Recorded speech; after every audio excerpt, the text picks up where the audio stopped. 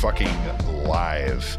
Hi, folks. It's another episode of Brigham Young Money, Thursday, May 18th. And, well, right off the rip, we've got a really special guest. If you haven't, been paying attention, you've been living under a rock, well, TV kind of fucking sucks right now.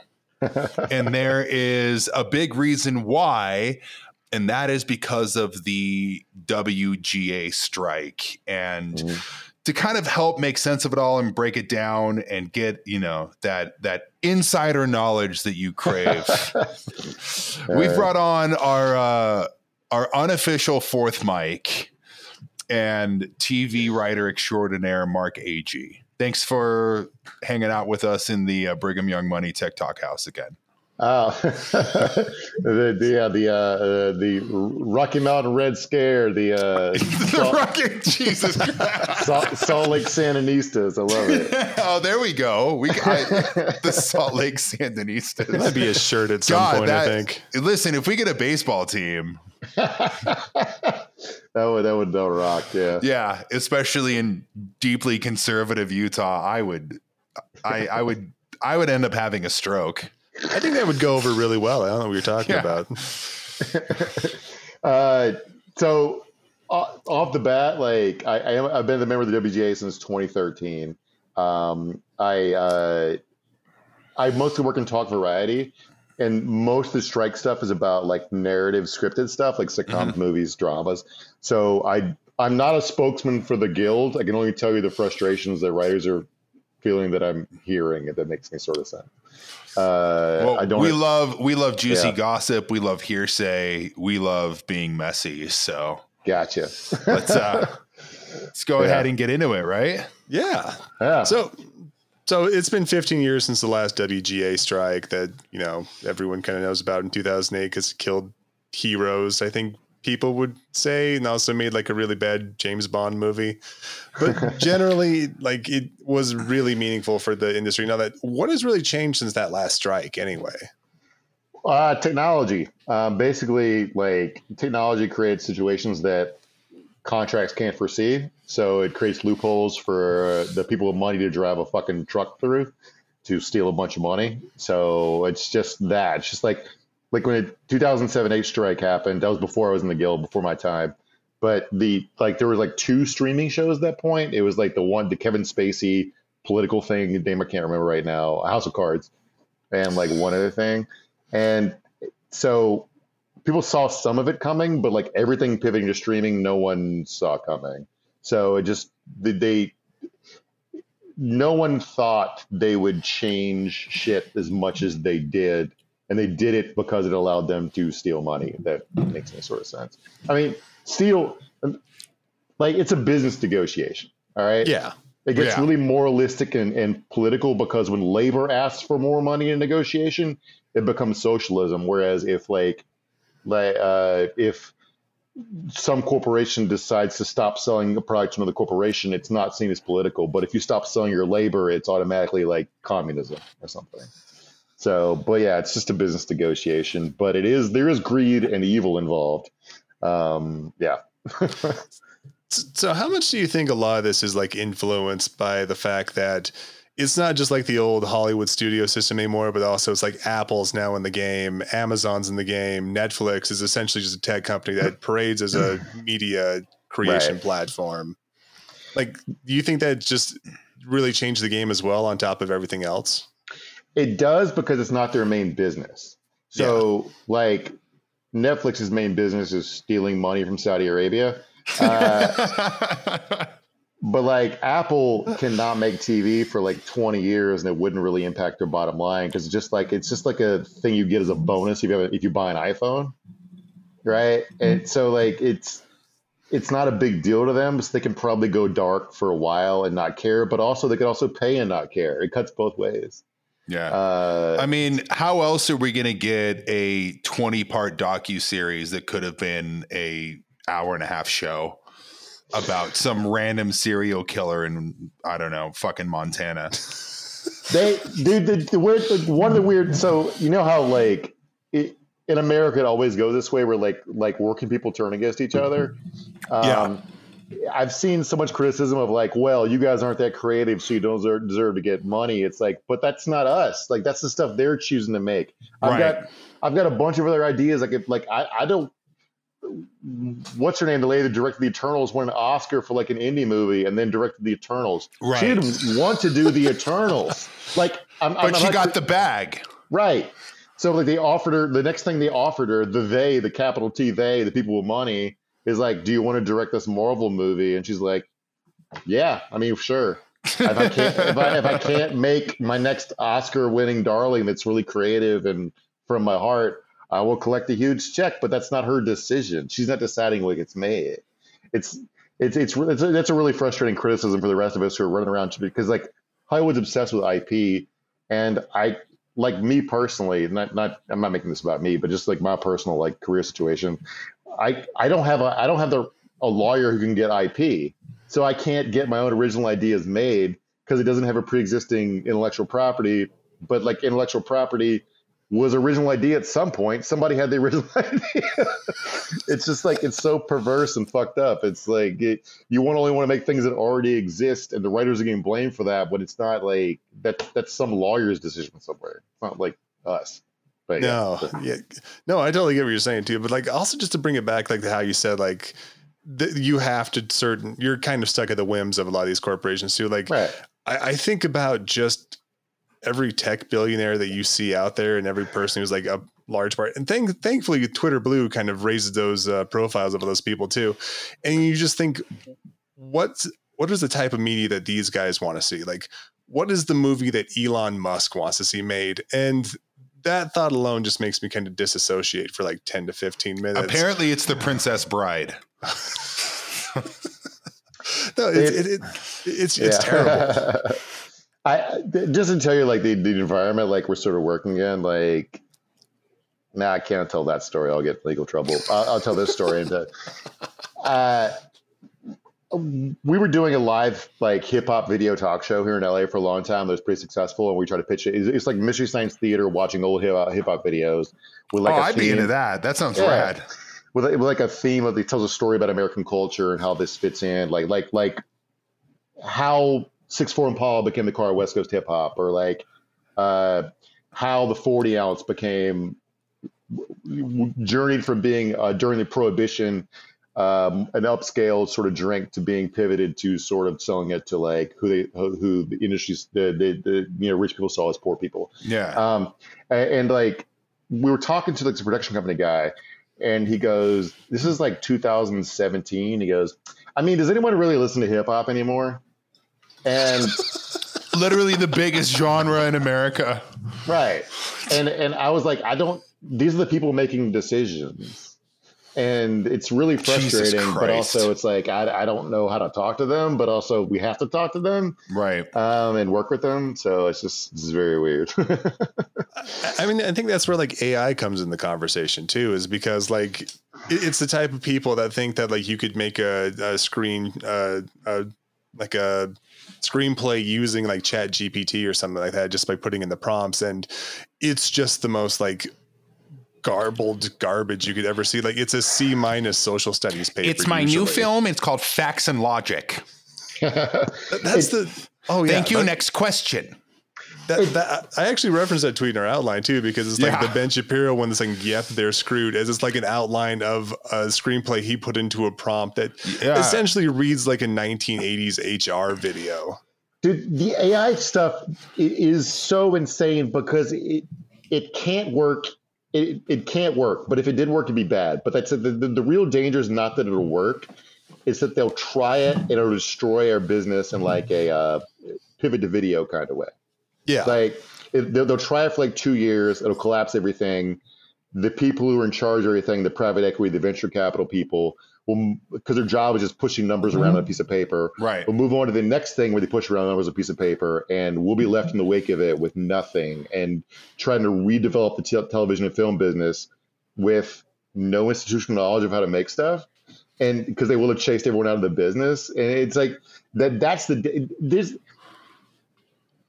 so with the railroad, when the Biden administration broke the railroad strike in December, there was a big element of it that was like, we're trying to save this industry from themselves.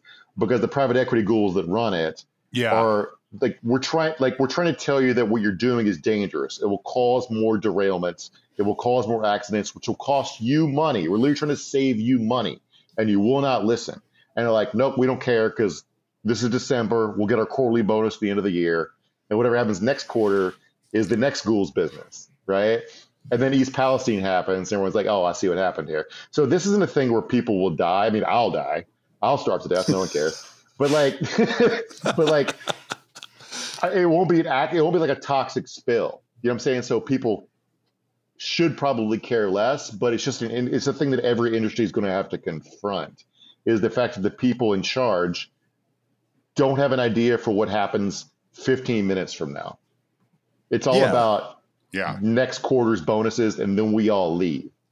And it's certainly not about any sort of like artistic vision or anything like that too. It's not Robert Evans leading Paramount just because he wants to make a really good picture. It's how many people at like Netflix can get people to watch 30 minutes of an Adam Sandler movie before they finally just check out. Right. And like, it's like in Netflix's business model is to like I joked about earlier, is to launder money from like it's like Quibi was the same thing. We all try to get a cut of it, so I'm not complaining, but you're laundering venture capital money into your own idea. And if you extract money from those morons, I'm fine with it. But like a big element of this is like they don't want to pay residuals, so they won't tell us streaming data, right, about who's watching what. And I get it, because I don't know if you guys watch Succession, but the whole thing with like what's his name, the Swedish actor guy, why can't I think of his name right now? Skarsgård. I can't remember which one it is. Alexander Skarsgård. There you go. Yeah. Apparently whatever streaming platform he runs has a bunch of Jew subscriber numbers from India, and they're like, well, that might make sense if it had 2 Indias, right? Yeah. And so like they don't want to tell, which makes me suspicious that if they told how many people are actually watching the streaming platforms, their stockholder value would, like their stock value would plummet. Fine. I don't need to snitch on you to the public. Just let us participate in your grift. I mean, ultimately, that's what it's about, though. Like you just want like a seat at the table, like a piece of the pie, correct? Yeah, it's like not even a big piece. It's like 3% of profits, not net revenue, profits. Jesus, it's just like so the Writers Guild is the more militant of all the Hollywood. Maybe the most militant, although the Teamster unions, like the IATSE and whatever, are probably more physically violent, and I cheer that on. But an element of this is the Writers Guild always goes first because we're the more militant of the 3 creative unions, the big ones I'm thinking of, like Directors Guild and Screen Actors Guild, because we get treated the worst.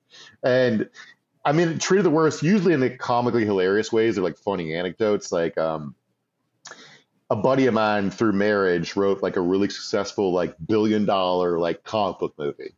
And he, they had a really buzzy premiere at Comic-Con, and he went to it. And not only was he not on the panel, they forgot to give him tickets to sit in the audience to watch the premiere of his own movie. That's just funny. It doesn't matter. He's doing well. But like I worked on a show once where like we'd shoot like 2 days a week and write the other 3, and they locked up the bottled water on non-shoot days so the writers wouldn't run through the water budget. The water budget. Yes.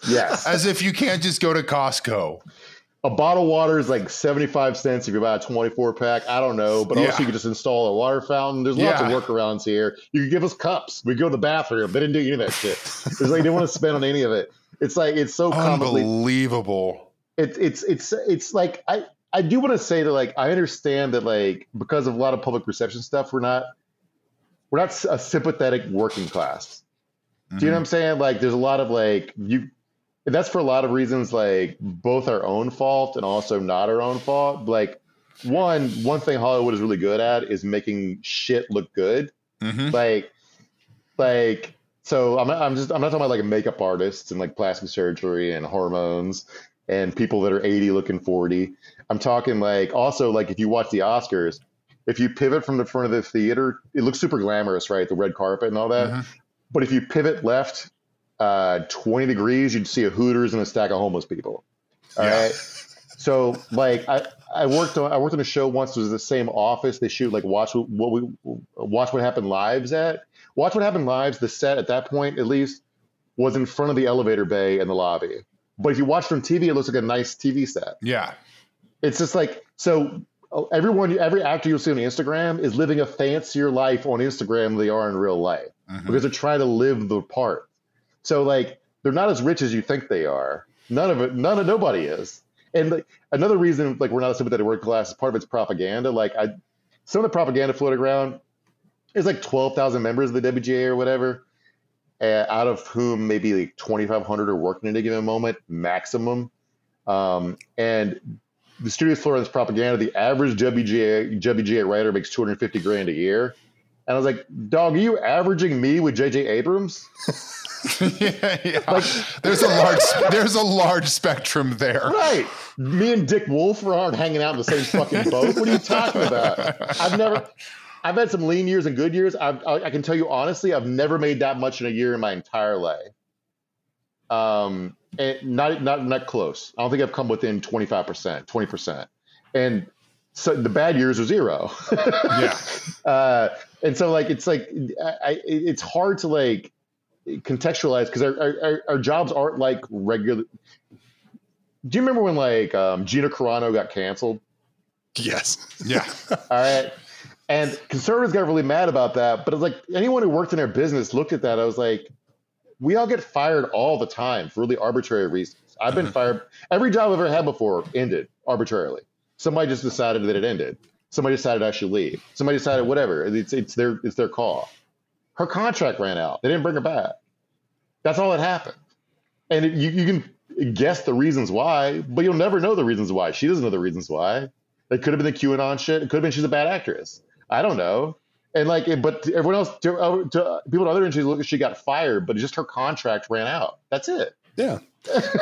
and now she gets to do films where Joe Biden sniffs her hair. Like it's perfect. Yeah, she made that Western for Daily Wire or whatever, where like everyone got mad at her for being woke because the woman was a star of it. I was like, oh, you didn't understand what you pivoted into. That's weird. Oh man, you did not understand your audience for that one.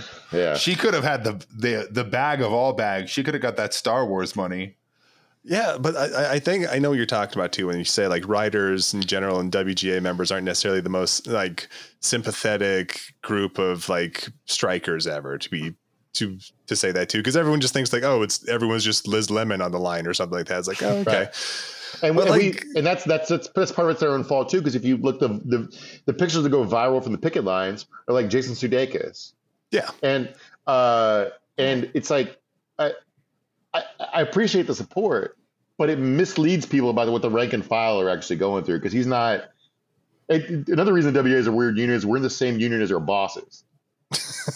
Right? Yeah, because it's also the producers union too. Right. So like the showrunners in the same guild, like J.J. Abrams and Dick Wolf are in the same union as me. They have tremendously different interests than I do. Yes. And the whole negotiations over what's called the MBA, the minimum basic agreement, which is just the minimums. They're so far off the minimums, nothing that would happen in here would affect them except the AI stuff. And that's really where the studio's fucked up, is they unified everybody with the AI bullshit. Because the AI will also replace J.J. Abrams and Steven Spielberg and Dick Wolf. Yeah. So that's not a world I want to live in, man. Yeah, and an AI can do a lens flare, but like it really is kind of like a microcosm of America too, because like no matter what, it's an industry that's trying to extract labor wealth from its workforce as much as humanly possible, to the point where they can just make it just inexistent.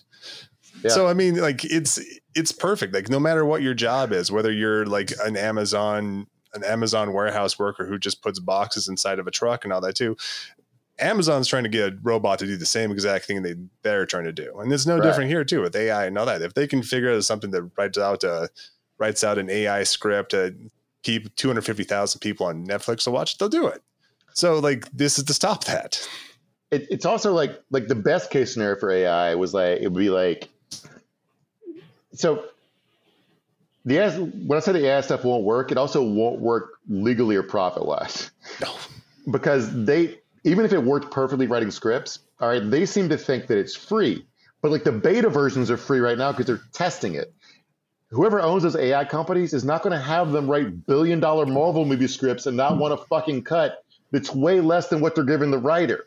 So it's stupid on a bunch of ideas because that billion-dollar company is a better lawyer than the writer would, unless it's J.J. Abrams. I keep bringing up J.J. Abrams like we shouldn't on him. I don't mean to. Scientologist, whatever.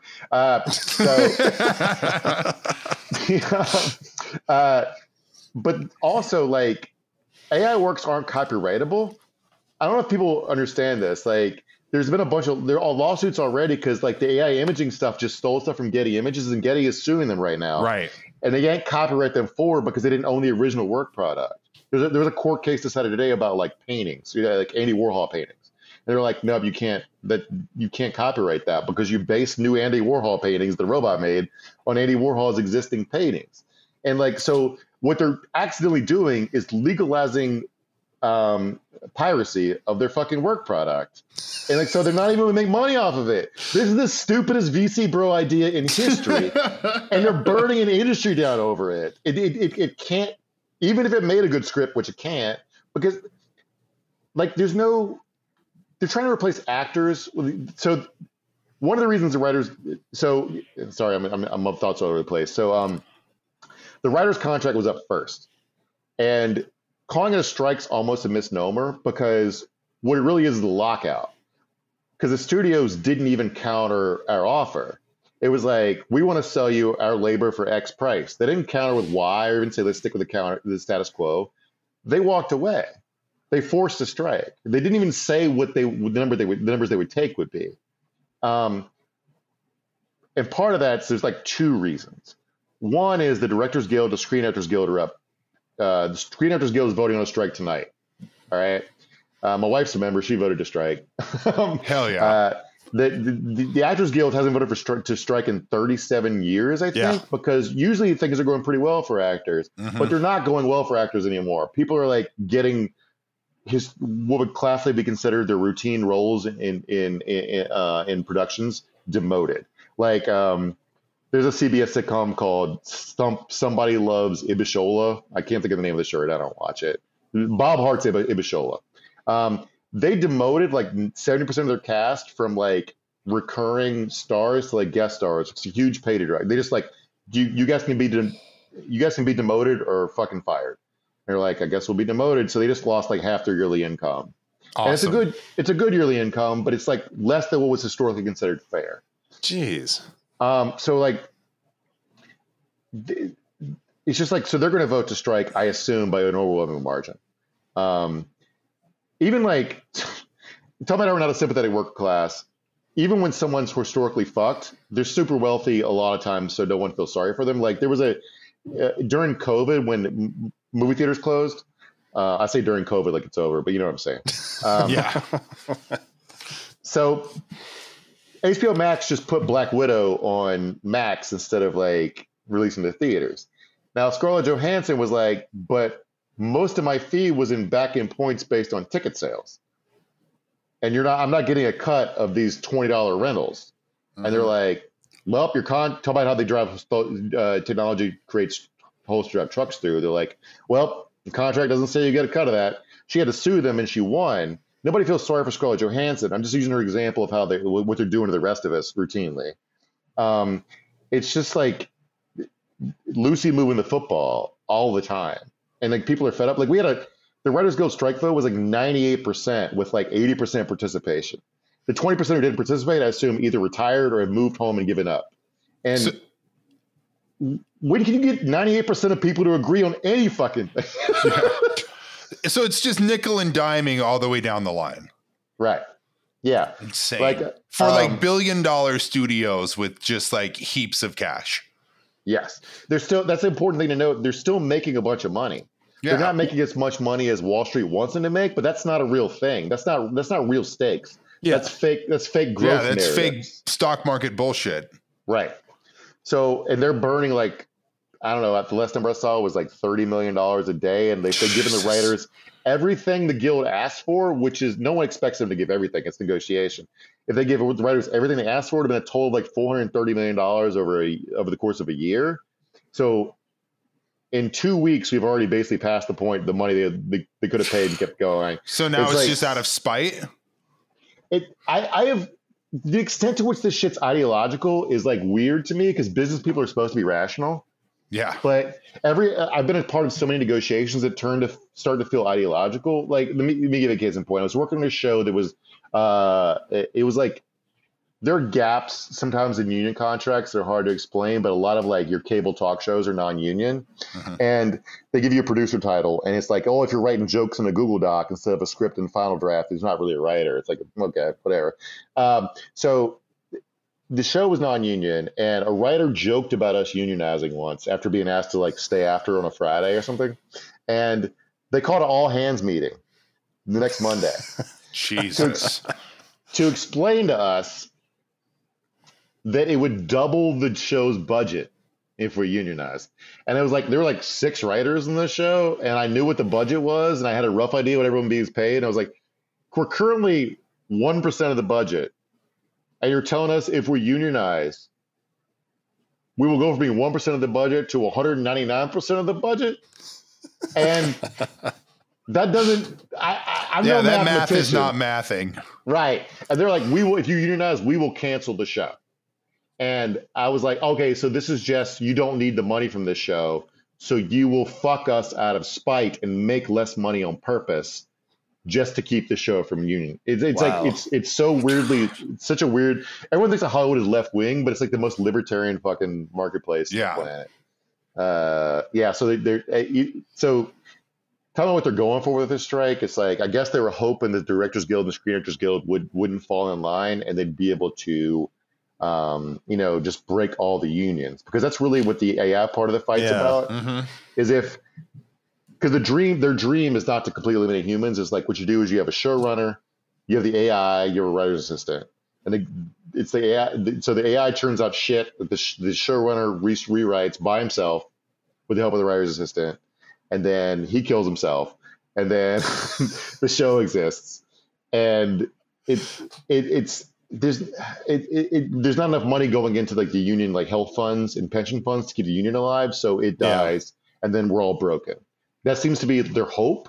It won't work, but it's a really stupid plan, poorly executed. No, because it seems like every union's kind of like galvanizing around this too. Like the DGA is in their like negotiating window right now for their contract. So at a certain point, like they're not going to budge too much, and like the Teamsters and IATSE is like honoring the picket lines, and SAG is gonna strike. So it's they've done the opposite. They've brought them all together. It's the opposite thing that happened in 2008. If the career path goes away for me, I probably end up like pushing grocery carts or something, which is fine. That was always going to end up that way. But if you think if you're an actor, like James Earl Jones sold his voice to Lucasfilm to do Darth Vader in perpetuity. Now his good lawyers, they probably put they could just use it for Darth Vader. But imagine if you're an actor with weaker lawyers, what they would have your voice doing. You'd be Darth Vader anime porn cute that Alexa would queue up. The real end point of this, if it works, is you walk in your apartment and you go like, Alexa, put on an episode of Euphoria where I'm doing a sex scene with Sydney Sweeney. Now imagine if Sydney Sweeney's lawyers didn't specifically preclude that from a contract, right? Sorry, my Alexa started talking to me because I said Alexa. This isn't my example, but someone had this horrifying example. You walk in and go, I would like to watch a remake of Malcolm X where Tom Hanks plays Malcolm X and he's fighting for the rights of white people. And that horrified me for a lot of reasons, but probably the last on the list is the fact that neither Tom Hanks nor Denzel Washington or whoever directed the movie or their actors in the movie, the writer of the movie, probably aren't getting paid. Also, that's a shit movie. Why would you want to watch it? But fucking assholes would do it. Oh, yeah. That would be Matt Walsh's favorite movie. Right. I mean, I think we've already gotten beyond that point, too, because like I think Star Wars is the perfect example, too, because you've seen Disney films go and grave rob Peter Cushing and Carrie Fisher to make sure they're in the films, too. It's just like at a certain point, it's just unseemly to make sure that even after you die, you still belong to LucasArts and Disney. There's like, I feel at the time when that happened, I didn't feel so negatively about it because it was like those are legacy characters. They want the characters like I know what you're saying. It's like the Tupac hologram. Does Tupac want his hologram? Yeah, that Bonnaroo? was. I was at Coachella when that happened, and it felt very weird. Right. It's like what do you? Nobody's at Tupac's not around to ask him if he wanted to do the gig. Right. Yeah. Right. But the fact that like every Netflix, there's a thing that went viral. Every Netflix contract right now is asking their actors to sign their rights away in perpetuity. But like, what you're asking for, the Directors Guild's probably safe from this because someone still has to tell an animator how to make the robot look. But like, actors. Look, I'm married to an actor. I love her. Actors are annoying as shit. All right, they're crazy people, but they do make choices that contribute to creative projects. My wife's also a writer. She was working for a production company that just made a Nicolas Cage film, and they're raving about how awesome Nicolas Cage is because he shows up every day, having memorized all of his lines, knowing all the pages, which a lot of whatever actors are annoying. But he made different choices every take. So the director had a ton of options in post. A robot can't make different choices. Right. Robot can't be creative. Yeah, that's the thing. Like I use AI quite a bit in my, bullshit email job. And like it's great for mundane tasks, and like if you just need some facts or like some like BS like newsletter copy that's just, basic facts on a piece of paper, but it is absolutely incapable of creative thinking at any sort of level. It's a plagiarism machine. That's all it is. That's all it is. It scans it scans previously created stuff, and like of course, everyone borrows and mimics. It learns from previous stuff, but like you do your own twist on it. And I just finished the first season of this Peacock show called Miss Davis this morning, which I highly recommend. And the whole show is co-created by David Lindelof and this woman who wrote for Big Bang Theory, I think. But it's like this nun who joins a resistance against the AI that runs humanity. And the whole show is both an explicit and meta fight against AI in a way that seems really prescient. But the last episode, don't want to spoil it because I do want people to watch it. But like the reveal of what the AI is actually up to is so fucking stupid. And when the nun, played by Betty Gilpin, finds out the original mission, she's like, "That's so fucking stupid." And the woman who wrote the code goes, "Yeah, algorithms are fucking stupid. They're stupid. They can't think. They just repeat stuff they've heard." Yeah. Yeah, and like every single I swear a lot of the stuff that's been blowing up AI is like, oh, it's dangerous. Oh, it's going to take over the world. It's just because either people watch Terminator way too many times or it's people trying to pump up its value. So the same way they did with like crypto and NFTs and all that. Like it feels like something that's just like they're trying to make a buck off it. They're trying to do a pump and dump just like they did with crypto. Yeah, but the danger is that people believe the sales pitch. It's like the guy selling Skynet made a ton of money. The person who bought it was a neoliberal idiot. Right. Yeah, you're exactly right. And like you see this, especially with AI and all that too. Like, and you hear all the news stories like, oh wow, it aced the LSAT and the MCAT. Like, yeah, those are standardized tests with predicted answers. Like you fed it the MCAT with the answers. Yeah, exactly. Right. It's great at that. It's not good at doing any sort of work that requires any sort of nuance or feelings because it's a robot. It cannot do that. It cannot pass a Turing test no matter how many times you want it to. So it's amazing to see. So one of the reasons I brought up Miss Davis is the writer's room for that built in AI, and they let it name the names of the episodes. And if you like the pilot, for example, is called like The Way of Water, the Way of the Horse or some shit. It doesn't have anything to do with the It's like complete fucking nonsense. It's explicitly like, you guys don't know what the fuck you're doing. You're putting a moron machine, and like when talking about a plagiarizing machine, it's not just plagiarizing good stuff. It's plagiarizing the entire internet. That's why like was it Google's AI that went public like 5 years ago immediately became like really racist because it was reading Twitter. That'll happen. Like if your robot just ingests nothing but like Twitter, Facebook, and Nextdoor, like it's gonna become a Nazi. Like it's dude. I want a Nextdoor AI so bad. Oh, buddy, that would be like 0 to Hitler in no time. Yeah, that would go from like check out my shrubbery to like we need to execute all homeless people within the next 24 hours. No, I was on Nextdoor for like a month one time and then left it forever. But it was like my old neighborhood in LA in the Valley, and there was like a homeless guy living in our neighborhood sleeping in his truck, and there were always like conspiracy theories about him. And I went and talked to him, and he was a guy who had lived in the neighborhood before. He's from North Carolina, and he had met his wife in California, and they'd moved back to North Carolina, and she had died, and he had spent all of his money on her medical care and lost his house. And so he came back to the neighborhood they lived in to feel close to her and was sleeping in his truck, and he was like mowing lawns in the neighborhood for some money, and would just grab a beer from the corner store and stand by his truck and drink at it, and you could walk up to him and talk to him if you wanted. And I talked to him for like 2 minutes, and I felt perfectly safe, and nobody else in Nextdoor bothered to do that.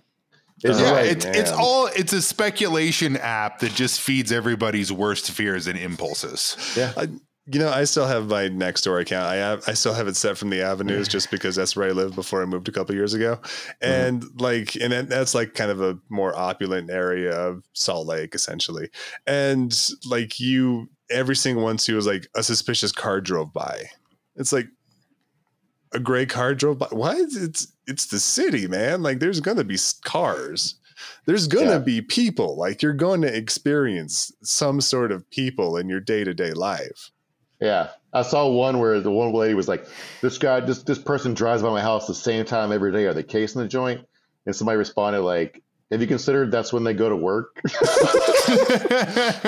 He drives by every day at 8 and comes back at 5:30. I don't know what this is. Jesus, man. So stupid. I hate this shit so much.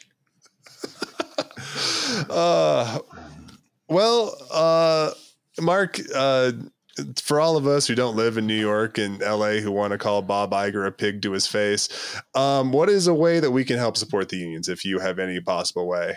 People have asked me that. There's like strike funds for like people that are actually financially struggling. I'm actually fine. The show I work on, we're on summer hiatus anyway, and I was planning on being off the summer, so there's nothing. I'm cool for the next few months. But yeah, there's strike funds. I saw people saying to cancel their streaming platforms, but I have to have something to watch while I'm on strike, so I'm not doing that. I don't know what my $8 would send to Warner Brothers anyway. What Signal would send. Their stock prices are down because productions are being shut down. If you guys don't know, like one of the reasons the strike's incredibly stupid, they seem to think they could keep shooting stuff that had already been written. But when you're in a production, like you were literally stopped for 5 minutes if a helicopter's within like 20 miles. Mm-hmm. So like one person with a whistle can shut down a television production. It's like the sound has to be perfect. And people are just doing that. And it's called, they're like, oh, the people in charge not knowing how anything works is amazing. Terrible, but also redounding to our benefit. God, it's like a fucking Arrested Development like scene. Yeah, I think it was 3 people in New York shut down a shoot for Billions, which the actors and crew don't want to be crossing the picket line, but they're expected to show up, and it's like, so you're giving them an excuse to walk off by showing up and yelling. But like 3 people shut down a Billions location shoot. They lost like $200,000 because 3 people were walking around singing like a ditty or whatever. It's like it's the dumbest thing. It's like you can't win. It's too easy for Chaos Muppets to fuck with your shit, and it's just. We're gonna start a barbershop quartet. We'll get us 3 and we'll get Kyle in here. Us, so we'll have 4 of us, and we'll shut down Hollywood. The most annoying direct action in the history of labor. Dude, if the Screen Actors Guild is on the picket line, it's going to get so fucking annoying. A bunch of theater kids. Yeah, they're going to do They're gonna do Hamilton on the fucking picket line. This is gonna be awful. Yeah, theater God, kids. they're gonna bring back Newsies for real. Oh no!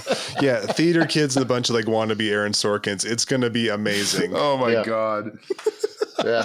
that's hilarious. I love it.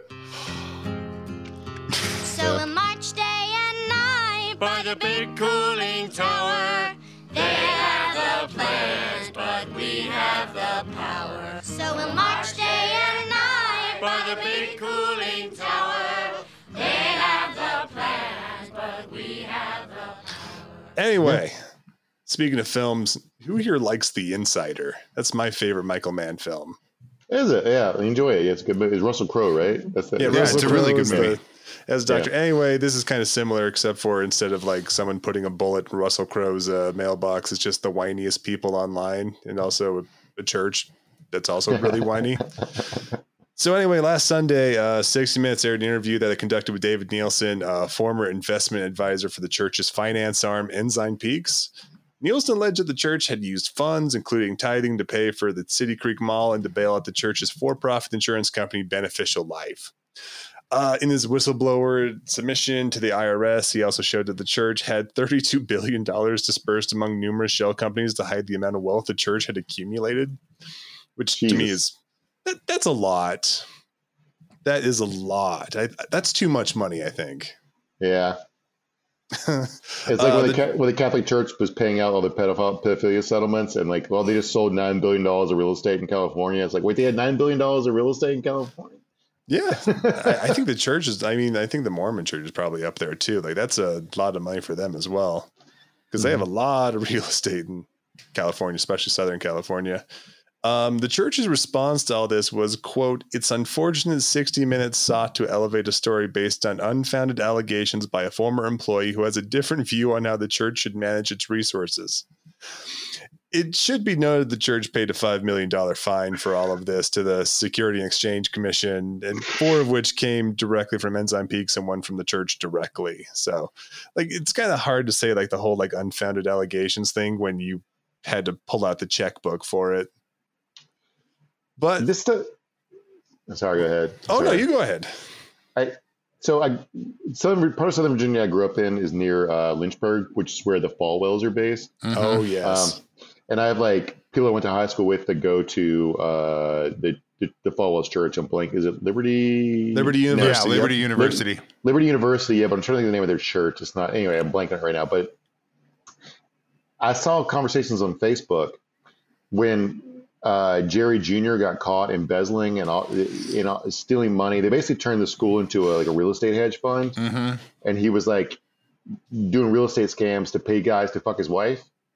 And people were like, "Oh, the liberal media is out to get him," and I'm like, "But the accusers in the story are members of the church and people that work at the college and students at the college who are saying they're covering up rape accusations. They're asking for help. These are your fellow believers who are asking for help because they see crooked shit going on, and you're coming down the side of power." Yeah. And it's like something that's what shook my faith when I'm no longer like remotely religious. Mm-hmm. It's like what the people who are raising these red flags are probably devout Mormons. Yeah. And they're asking for help. They're asking for oversight. And you're like, nope, the church is all knowing. Yeah, like David Nielsen seems like a guy like from all indications, he seemed like he was a very religious guy who was kind of dumbfounded by what the church does with its money, which is saying something to say the least. Like, and like, unlike the Falwells and all that too, like it feels like the church just accumulates wealth just to accumulate wealth. Like, yeah, that's the thing. Like, I know that they have this big real estate empire and they've got stock and, you know, they have their fingers in a lot of different things. But like this fund does seem like it's just there for the sake of accumulating money. Yeah, I mean, like it's the rainy day, like last day Book of Revelations fund. To what I always wonder, like, to what end? Because right, the nominal reason a church would accrue money is to spend it helping poor people to convince them to convert to your religion. Right, which is a mixed bag, but at least some poor people get helped. Yeah, right.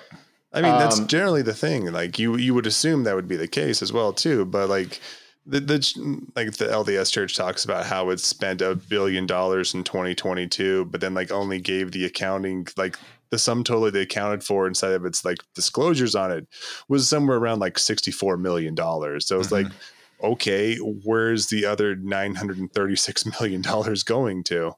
And that's just for humanitarian aid. So, I mean, and also the fact that you're caught like shuffling around a bunch of money through a bunch of shell corporations too makes me feel like I can't trust your numbers until I can see your books.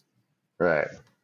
Like, it's really strange like that. But yeah, like you bring up the Falwells, and I can understand like Jerry Jr. like having cuck fantasies with his wife and all that. Like at least that's doing something with the money. I don't understand doing nothing with the money except for just like trying to have it like stack up in a bank account.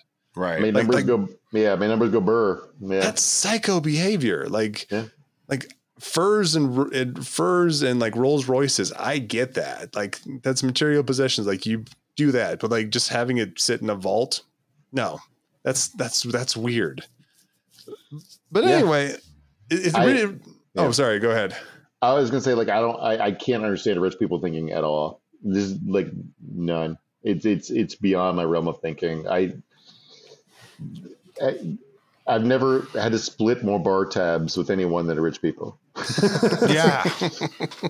And I think that a lot of that kind of comes into as well. Like the church runs like a bunch of C-suite executives instead of like either clergy or even like the Falwells who will do all sorts of fun, obscene things with their wealth. Like if I see that picture of like President Russell M. Nelson, the leader of the church, like vacuuming his living room again, I'm going to go insane because it doesn't really prove anything except for, well, you know, he's just a man of the people.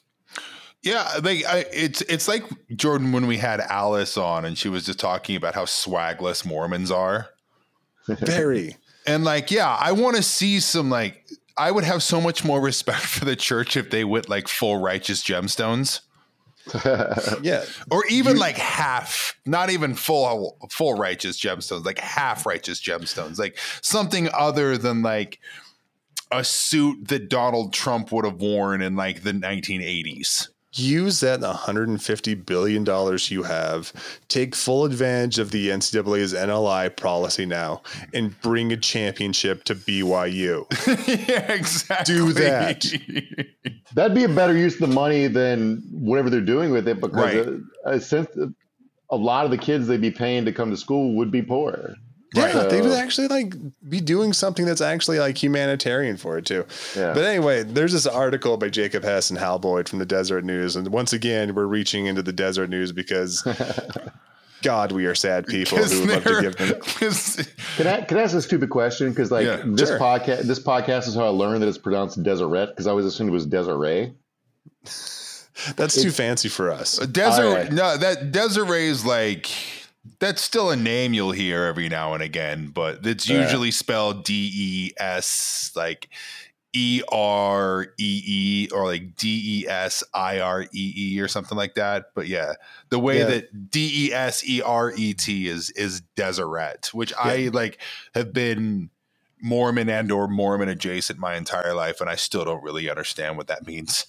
I do want to tell you that before we came on, I was at a bar watching the Lakers game with a buddy of mine, and I was like, "Oh, I got to be back by 8:00 to do this podcast." So, what podcast are you doing? I was like, I was trying to explain what the podcast was. Like, oh, they're ex-Mormon, like military vet, like left it. He was like, "Well, just tell them that my favorite content on the internet is ex-Mormons on OnlyFans." So I just You're welcome. We're honestly, as the way things are going, that's probably like our fourth or fifth biggest export of the States. Yeah. So. I was going to say that Greg was about to pivot to it. Yeah, I'm starting what's called Only Dads, and it's just me doing chores around my house and charging people $8 a month. We'll get to the adult content once we figure out the whole VPN thing and try to make sure we can. It's really hard in Utah right now. Oh my goodness, that's funny. All right, so in this article that's just titled "What's behind America's media unhealthy fixation on quote Mormons Inc." $150 billion TLDR. $150 billion you hid in a series of shell corporations, like Jeffrey Epstein trying to hide wealth for like Les Wexler or something. Yeah, come to find out, the Mormon Church was actually funding Noam Chomsky's research. Oh man, poor Noam. He's had a week. You know, I thought at least he'd die before he was disgraced, but man, 93 couldn't get under the line. That sucks. That sucks a lot. Dude, anyway, I only found out recently that the CIA was funding the Dalai Lama.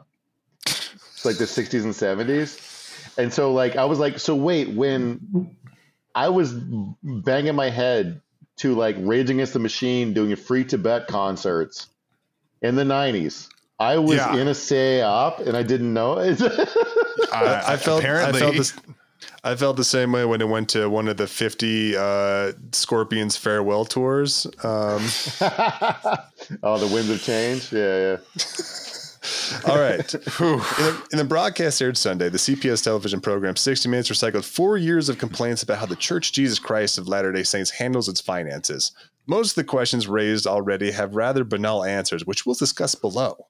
But plain responses tend not to capture the attention and drive TV ratings, especially during sweeps periods, parentheses like this month. Does sweeps still exist? Like, I don't think sweeps have really existed since like the 70s. They did broadcast, but yeah. But the media's unusual and enduring fascination with Latter-day Saint finances has extended over the better part of a century, begging the question, is the goal of these similar media treatments to elucidate a misunderstood faith tradition, or instead to further stoke public misgivings? I think the public misgivings are kind of created when you're a church that's supposed to operate under a nonprofit framing, but you somehow manage to get $150 billion in wealth. That feels like something that would stoke public misgivings, but yeah, but I also understand why they're confused, because it's the banality of evil thing, where it's like, how can you call it a conspiracy when it's on the front page of the business paper? Right. You know, it's like because it is. It fucking is. You're stolen these billions of dollars. You're hoarding it. Yeah, like at a certain point, it's a moral question whether or not, like, it's not a legal question because no one's going to go to jail. No one's going to get a real significant penalty for doing these things. But like, it is a moral question as to why, like, how is it allowed that entity like a religion, which operates under a tax exempt status, which means it doesn't pay property tax, it doesn't pay local tax, doesn't pay income tax, state, federal, or local, can amass this much money? Because essentially, like, if you make profits in any of the fields, supposedly, in theory at least, you're supposed to pay taxes on those gains to fund the public good. So if you're doing stuff like this that actually accumulates that much wealth, you're not putting into the public good. Like, you're not fulfilling your end of the social contract. Like, right. That's it, period. It's tax free because you're supposed to use it to feed poor people. Yeah, and you're not like we talked about this like during the All-Star Game weekend here and all that too. Like, the only church that was doing like warming stations for homeless people in Salt Lake City was the Salt Lake Mission, and also like the Methodist Church downtown. Like, it wasn't any of the LDS churches; they weren't doing it. In Logan, where there isn't a homeless shelter, which is northern Utah, it's where like Utah State is now, that there isn't a homeless shelter there for 50 miles. The only church that's doing like warming stations for homeless people there, because there still is a homeless population there, is the Episcopal Church. It's not the LDS Church, despite the fact that it has the resources in the buildings that could easily do that. So like it becomes a thing where it's like you're not living up to your end of the bargain on any of this. Right. Well, that's because Jesus needs Dogecoin and GameStop stock. Yeah, that was this crazy story too. How like the LDS Church was hitting like the Wall Street bets, like the subreddit a lot. I didn't know about this. I mean, Mormons are posters, true and true. Crystal hands, baby. In the name of the Lord. I mean, honestly, destroying short bettors is God's work. So yeah, I mean, again, who among us? Who cast the first stone? Yeah, jeez. All right. The same story plays out every few decades, despite churches' commendable self-reliance and efficiency of its humanitarian efforts. Once again, which it doesn't really show the numbers for those humanitarian efforts. Not just that, but that just goes back to my episode that we had months ago, where the state of Utah entrusted the Mormon Church to handle its welfare. And there were a laundry list of stories of LDS bishops basically holding people's welfare hostage unless they became members of the church and gave 10% of their income to said church, which sounds like a pretty insane racketeering operation. Yeah, I know. Pretty nice kid you have there. Be ashamed if they'd starved. Exactly. Yeah. Yeah. So efficiency for its humanitarian efforts. Living stipends for full-time church leaders are estimated to be significantly less than the salary of a member of the U.S. Congress, and hundreds of thousands of dollars less than leaders of large public and private universities or comparable nonprofit organizations. I'm pretty sure like none of the clergy for the church, like especially like the high level ones, are starving by any stretch of the imagination. Like to say that's pretty funny. But like, and what's the point they're making there?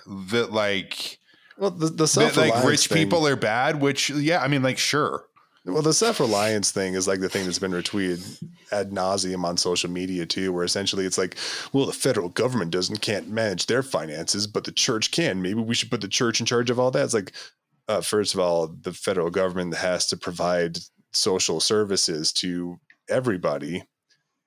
The church is not. Once again, that whole social contract thing comes into play. Like it's your fun false dichotomy stuff. They absolutely kill for that. But like many treatments of the church finances before it, CBS rehashed so-called whistleblowers' inference that the church funds were never used for charitable purpose. That's quite a claim. Yet in the program, taking up such a serious allegation, it was striking that the wide range of these funds were perpetually used by the church to fulfill its mission was never really explored at much length, nor were the legal merits of the whistleblowers' claims examined with much scrutiny. Once again, $5 million fine from the Security Exchange Commission. Instead, insinuations were made that the IRS was somehow failing to act by not investigating the church out of fear of, quote, political repercussions. The prospect that maybe, just maybe, the church could actually be fully compliant with IRS requirements for tax exemption was less interesting. The IRS doesn't go after rich people anywhere. I mean, right. Like that's this is America, dog. Come on. This is America. Like it doesn't go after, like we barely funded the IRS to like an adequate level this year just to deal with like the deluge of calls that people have trying to figure out their own taxes. And for some reason, this is like the IRS is, if there was something wrong, the IRS would have caught it. It's like, really? Because like, I think every like super rich asshole in this country pays exactly $0 in taxes. Oh, guys, if there had been a crime, wouldn't the police have solved it? Listen, if there was actual white-collar crime in this country, we would have stopped it with the FBI or the SEC or the IRS.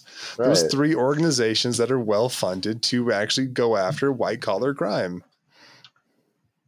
Or we fund every small-town police department to have a tank to essentially just run right through someone's house because they heard there might be like an ounce of fentanyl in there. I love that logic because like you can't look at crime statistics and not like cops basically only solve a crime if they show up in the middle of it and catch somebody red-handed. Uh-huh. Like they catch you standing over a body, the murder's solved. Otherwise, it's like, well, sorry you were murdered. So like the idea that like at a tremendously underfunded like financial accounting investigation service, which if the IRS isn't really that, part of it is, but like. The idea they would catch you if you were doing something obvious is like so ridiculous. It's like, has anyone met a cop? Like I'm not being judgmental here. I also do the bare minimum at my job. But like, what the fuck? Listen, I mean, I would love to be able to like rack up, triple overtime while I catch heart disease, but. Listen, it's not all of us get to live such charmed lives. It's a hard, dangerous job to play Candy Crush in like an empty church parking lot on a Tuesday morning. Okay. So I had might stop me if you don't care if the podcast is running over or whatever. I don't give a shit. My friend's house got robbed. They live in a nice neighborhood with like gated security. And it was obviously like a planned job.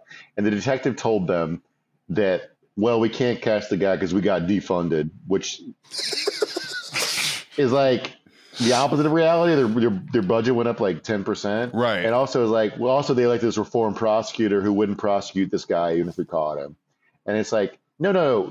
That's the first lie is more egregious because you can Google it in 10 seconds. The second one is like more insidious to me because the point is to make you do is to take away the overtime you get for doing bullshit to investigate cases exactly like this where it's premeditated. They had a plan. These are professionals who will do it again soon.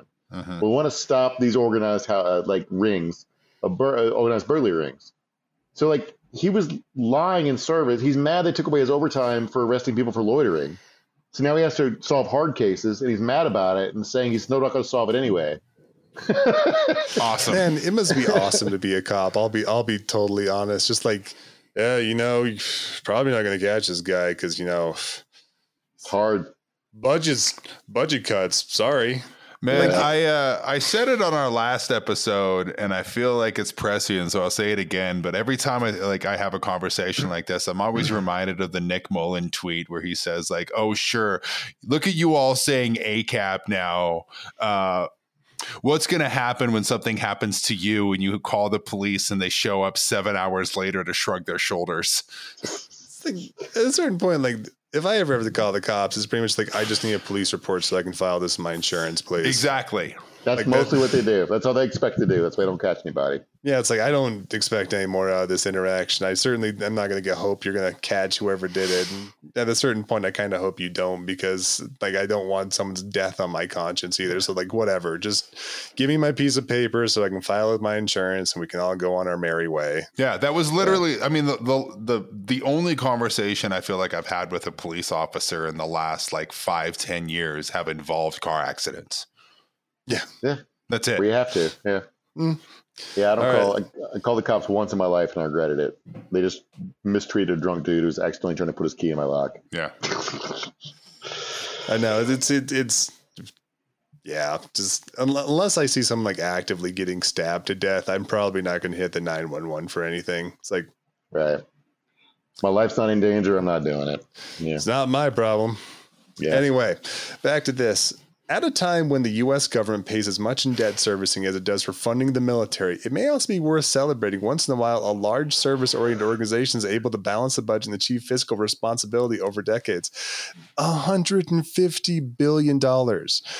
You're not supposed to balance your budget, dog. You're supposed to spend all your money. That's the whole fucking point. Remember when like Elon Musk asked like UNICEF how much money it would take to like end world hunger, and UNICEF pretty much had like $6 to $7 billion. Well, the LDS Church could probably do that 20 times over and just chooses not to. I don't want to. Great. It's certainly fair to consider where best an organization should dedicate resources, and it's fair to debate how large of a cash reserve any organization should maintain. But there's good reason to believe the ratio of reserves is in line with the best practice for large global charitable organizations. How many large global charitable organizations have a reserve of $150 billion? The GDP of Ukraine. Isn't that like double the endowment of Harvard? Yes. Yes. I'm baffled. I'm baffled by what these guys think their job. Like literally, your balance is supposed to be close to zero at the end of every year, or you haven't done your job. Sensible people may disagree over these questions in good faith, but that's not the public conversation being fostered by these sort of stories. Perhaps we shouldn't be surprised to see secular observers drawing on materialist explanations to make sense of what they witness in communities of faith. But when an entire organization is repeatedly cast in a suspicious light, it starts to feel more like a proxy battle over religion and its free ability to fulfill its mission within a secularizing and skeptical world. Wait, so he's saying that we non-believers cannot understand how it's holy to have $150 billion. Yeah. We just don't understand the righteous mission of that money. Right. Also, which is doing nothing but accruing more money. Exactly. Okay. Yeah. Just collecting interest. Also, buckle the fuck up for this sentence. As historians well know, this and other nations have a sad and troubling history of drawing on false stereotypes of wealth accumulation regarding minority faiths. Debate my nuts. Mormons are the Jews, as we say? Yeah. Yeah, we're saying that. A 60-minute piece about how you have a stockpile of $150 billion is akin to Kristallnacht. I mean, George Soros does suck, just not for the other reasons people say he sucks. Exactly. So, Exactly. Yeah, okay. Yeah, sorry. I mean, I know that we joke a lot about how Mormons are weebos for Jews, but this is a little on the fucking nose. Yeah, it's like saying something like it's like, especially calling yourself a minority faith when you have like been fully plugged into like you're Christian. Yeah, the religious conservative like movement, like to a certain extent. I'm like, sorry, but like. I apologize for interrupting, but this is something that like absolutely grinds my gears and drives me insane, is that when Mormons talk about being a religious minority, but you tell that same Mormon person that they're not Christian and they will lose their minds. So sorry, you don't get to have it both ways. Yeah, and like that's the thing. That's like, you've made common cause with Catholics and evangelicals and the social movements of this country to try and stop abortion. And you've been hand in hand with evangelicals for the last 40 years. Yeah, like you can't really claim that one too if you have a sizable portion of like political movements in this country. You're in the Big 12 now. Shut up. From an outsider's perspective, like I was taught as a Southern Baptist that Mormonism was a cult. But also, there was no hate towards it because, like, you guys were all the way over there. Yeah, you know what I'm saying? It's like I didn't experience. I didn't hear any anti-Semitism where I was from because there were no Jewish people. Like, I only knew what I knew about anti-Semitism. I knew from watching Seinfeld. Well, we're gonna see how well this keeps up once BYU and Baylor have to meet every single year. I cannot wait. That's the start of the Civil War. Well, by no means. Okay, let's just finish this. It shouldn't be conversations about faith and finances to be respectful enough of religious faith and practice to seriously consider the plainly stated spiritual explanations for why they do what they do.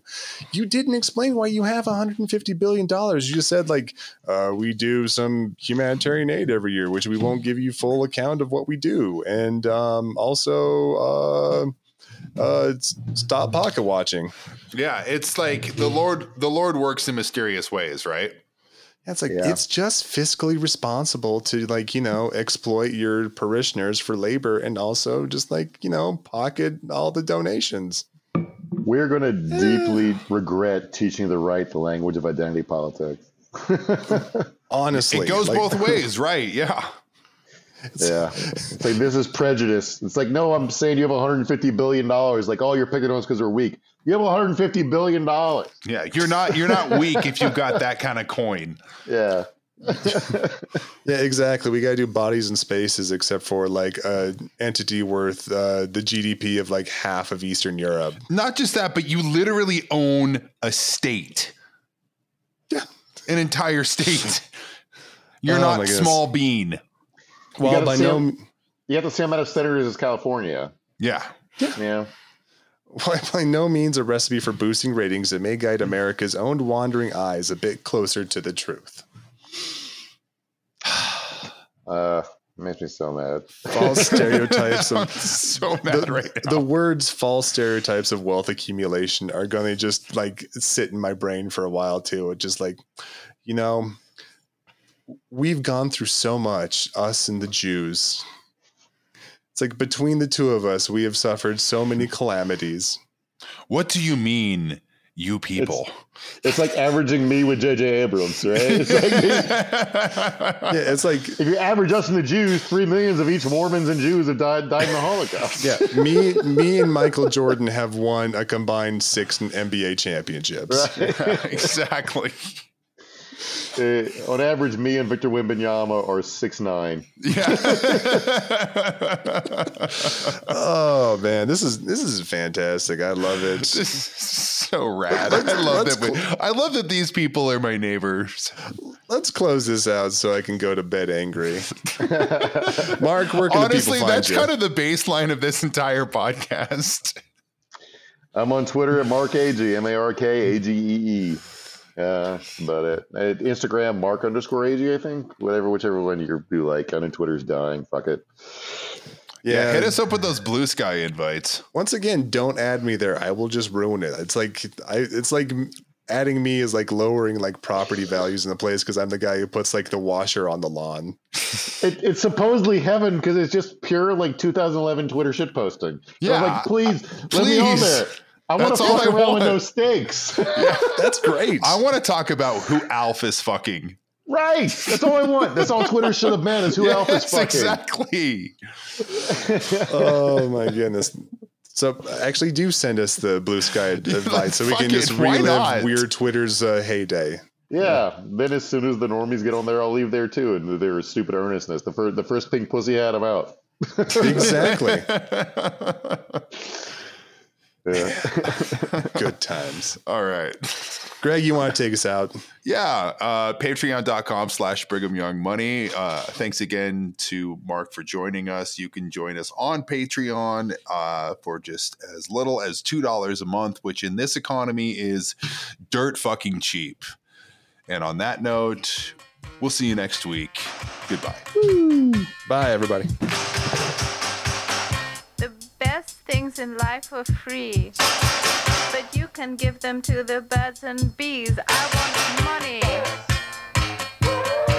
That's what I want. That's what I want. That's what I want. Your love gives me such a thrill, but your love won't pay my bills. I want money.